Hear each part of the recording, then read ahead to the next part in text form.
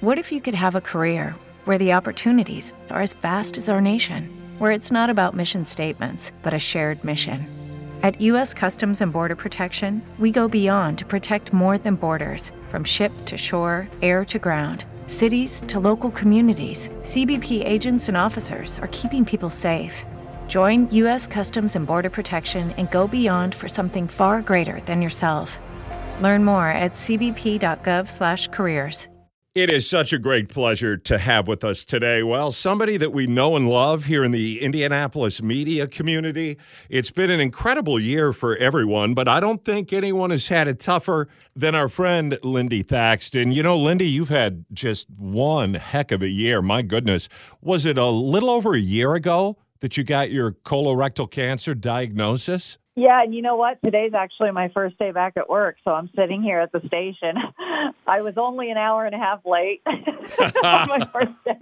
Well, my schedule, to anchor the morning show, I get up at 2 a.m. because I have to be here at 3, so my schedule has been the complete opposite for a year. Yeah. You know, so I kind of struggled to get in, and it's going to be a slow start, but it was May 6th of 2020 when I finally had my colonoscopy where they found stage 3 rectal cancer. I started having symptoms around January, and I got a CT scan in March, and they saw some signs of inflammation, so they actually thought I had colitis. But thankfully, my family doctor just kept insisting, get a colonoscopy to make sure, and it actually got postponed 3 times because of COVID. And I just kept having symptoms, and she found a colorectal cancer surgeon who would take me in. But, we still didn't think it was cancer. We just found someone who would do the colonoscopy. And as soon as he saw it, he knew. For you, what was your reaction, you and your husband, Chris, when you found out? Well, first of all, if you don't get it done, you're not going to know, and you're going to die. Yeah. I caught mine at stage 3. A colonoscopy is just a gold standard. You have to go, and you can save yourself, But because COVID was happening, my husband, Chris, could not come in with me, into the doctor's office or whatnot for the colonoscopies. And so I'm having it done, and I wake up from anesthesia, and I heard my surgeon say the word biopsy, and someone in there covered my ears and said, she's awake, basically stop talking. Oh. So I knew something was up, and then I'm in the recovery room, and I keep asking the nurses, so is it colitis? What do I have? And they kept saying, you need to talk to the doctor. So I'm out of it from anesthesia, but I know something's going on. And then Chris comes to pick me up, and the surgeon had called him, and he's shocked and can barely remember what he told him. And the nurse is wheeling me out, and I heard her say the word tumor to my husband, and I turned to her and I said, I have a tumor, and she said, yeah. And I said, do I have cancer? And she pretty much said yes. It was like we got in the vehicle to ride home. I don't even have words for it. I was 39 at the time. I have no risk factors, no family history. I did the genetics testing. Nothing came back. My symptoms were basically I was really tired. I had abdominal cramping, tailbone pressure, and then eventually blood in the stool.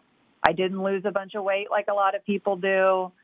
It was just, it's like a shock you can't put into words. And then when you're told, you don't even know what stage you are, what chances you have. And, I'm looking at my 4-year-old like, wow, how much time do I have, Yeah.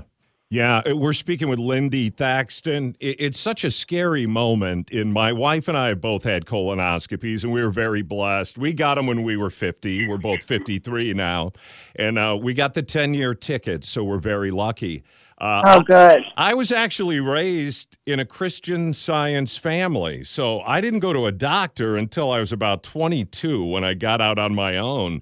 After I graduated from Butler University. So my parents are now in their late 70s, and they have discovered that medicine is a good thing that maybe God has something to do with as well, which is interesting. But my father is 78. And he will not get a colonoscopy. I pray for him every night that he does, and hopefully our conversation today will help in pushing him that way. It's a simple procedure, Well, the worst part is the bowel prep the night before. The colonoscopy, you're under anesthesia. That part's not bad. And, really the bowel prep's not that terrible either. I've done the drinks. I've done the pills. The drink is the worst thing you're ever going to taste.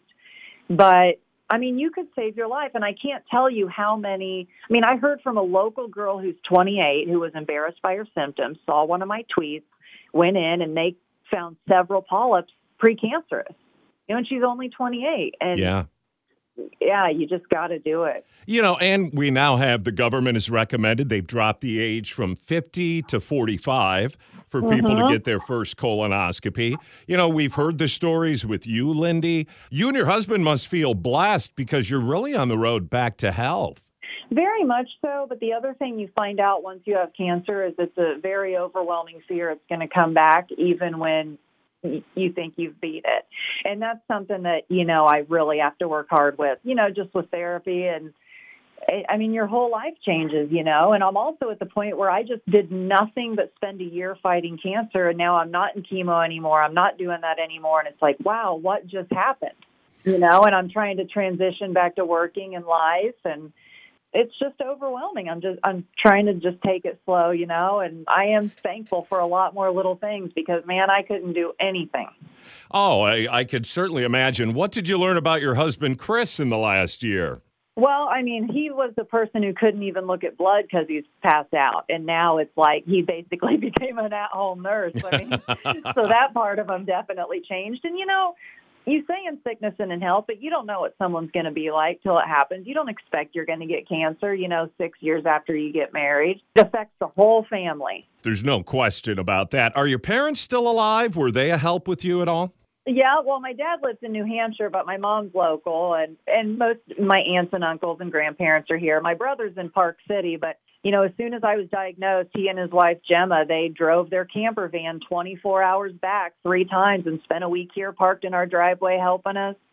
Just nice. The support we had from friends who would mow our grass and do all those things that you can't do, and just the notes from viewers nonstop and the social media messages that really kept me going. I just, don't feel like I can repay anyone for what they did for me the past year, even people I don't know. Yeah, we are speaking with Lindy Thackston. I find it interesting that your deep roots in the world of racing, here you are after a long year of struggle, and we're starting to come out of the pandemic. You are coming back to health, coming back to work, and then here is the month of May. People will be back at the track. Everything seems to be ramping up at the right time. It really does, and that's motivating to me. And the racing community, my husband was a crew chief for 13 years, and they've really rallied around us. And, to be upfront, I didn't have long-term disability because I didn't think I was going to get cancer in my 30s. And, now, of course, I wish I was paying into it, but I haven't been paid since last November, and the Indy Family Foundation and the USAC Benevolent Fund have been helping us pay our bills. And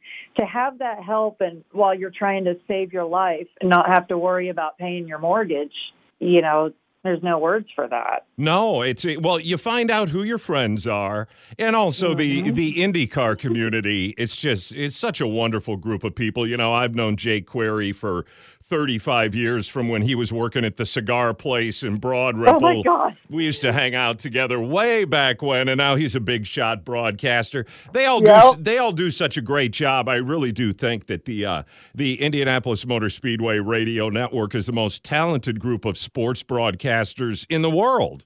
They're unbelievable. I mean, I grew up listening to them, as probably a lot of us did, and just the way they can paint a picture, and it's just awesome. Yeah, it's absolutely incredible. So we got the month of May coming. How many days a week are you going to be back on Fox 59?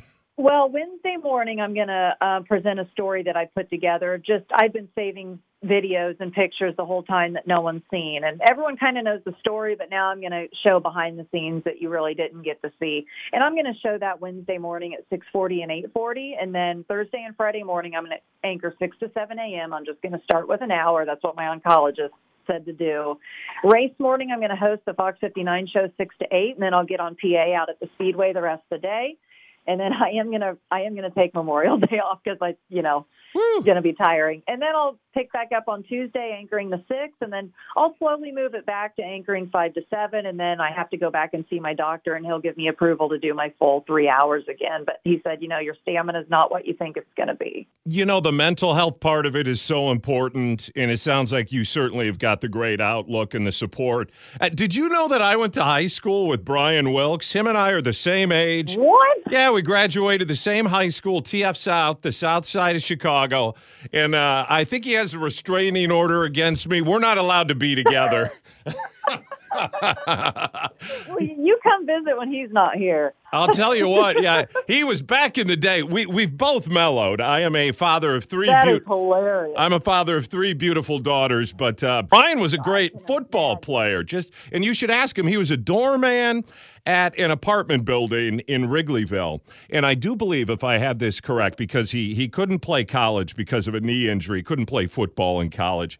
He was a doorman, and I believe he used to play video games with Sammy Sosa up in his apartment. It was crazy. What? Wow. Yeah, I need to ask. Yeah, he's an absolute goofball. So, let me ask you about a couple of these folks. Scott Jones, what's his deal? That guy's way too happy. I don't know what he's on. I seriously don't. I always say, can I have some? I'm telling you, is it like a tank of nitrous they keep in the studio? What do they do with them? What you see on air is what you get. I mean, all the just, dad jokes and all that stuff, that's pretty constant. Oh, and, and we love Ray Cortopassi, who now is up there on WGN. He's a Chicagoan. Yeah, what a great guy, but so happy for his family. Well, that's the thing. Yeah, I mean, who can really doubt it? It's like that was such a good move for him, but, man, I miss him so much. Yeah, well, that's such a great crew you got over there with Angela and Jim O'Brien. Can he come over and finish my basement? Can I call him and can he? Well, he's been working on his Bronco for like 27 years, so I'm not sure. His wife must be a very patient person. That's all. That's all I know. Is. What's funny is I came in this morning and saw tons of people, and for some reason I cried when I saw Jim. I don't even know why. He's the only person I cried when I saw. I don't know if it's a good or bad thing. I know that. Well, that's a weird reaction. I bet his wife cries every time he walks in the room too. So. But he's a great guy. Well, the podcast is Life with Lindy. You can find that on the Fox59 website. You get a connection to that through there. And Lindy, we're going to keep our eye on you. And, of course, you got the prayers of Central Indiana and the racing community around the world. So there's going to be a lot of good healing going on. And we look forward to seeing you on TV again. I'm so thankful for that and for you having me on. And for anyone, going through it or with questions, seriously, feel free to reach out to me. I know what it means to be able to talk to somebody about it. Yeah, absolutely. And especially men. I like to say to men, because sometimes we're stupidly prideful and we don't want to talk about that kind of stuff. You can't talk about it with your pals. And just go do it so you could be alive and hang out with your friends and family. Yeah, and it's all you got to do. Yeah. All right. Well, Lindy, you're a little bright light out there. Keep it going, and we'll be praying for you. Thank you so much. And enjoy your race weekend. This is going to be a special one for you. Yes, it will. It feels like coming home. Do you ever make race picks? Get in a pool or something? Sometimes. Gosh, when I was growing up, you'd just cut out the grid in the newspaper and draw out of a hat. Yeah. Yeah, those were good days. But if I had, gosh, there's like 10 or 15 people I would say would possibly do it. I'm going to go with Dixon just because my son just picked out his first racing driver jersey and he picked Dixon. And so I'll just go with that. You got to do it. Yeah, just a wonderful guy, him and his family. That dude's a champion. Come on. He's a legend. Oh, come on. He's such a great driver. But IndyCar coming back around because it's great to see all the competition. This is where it needs to be. And we hope that NBC, nothing against Fox, but we hope that NBC stays on board and keeps pumping it for them. Oh, I totally agree. All right. Well, you have a great weekend, Lindy, and thank you so much for the time. Thanks.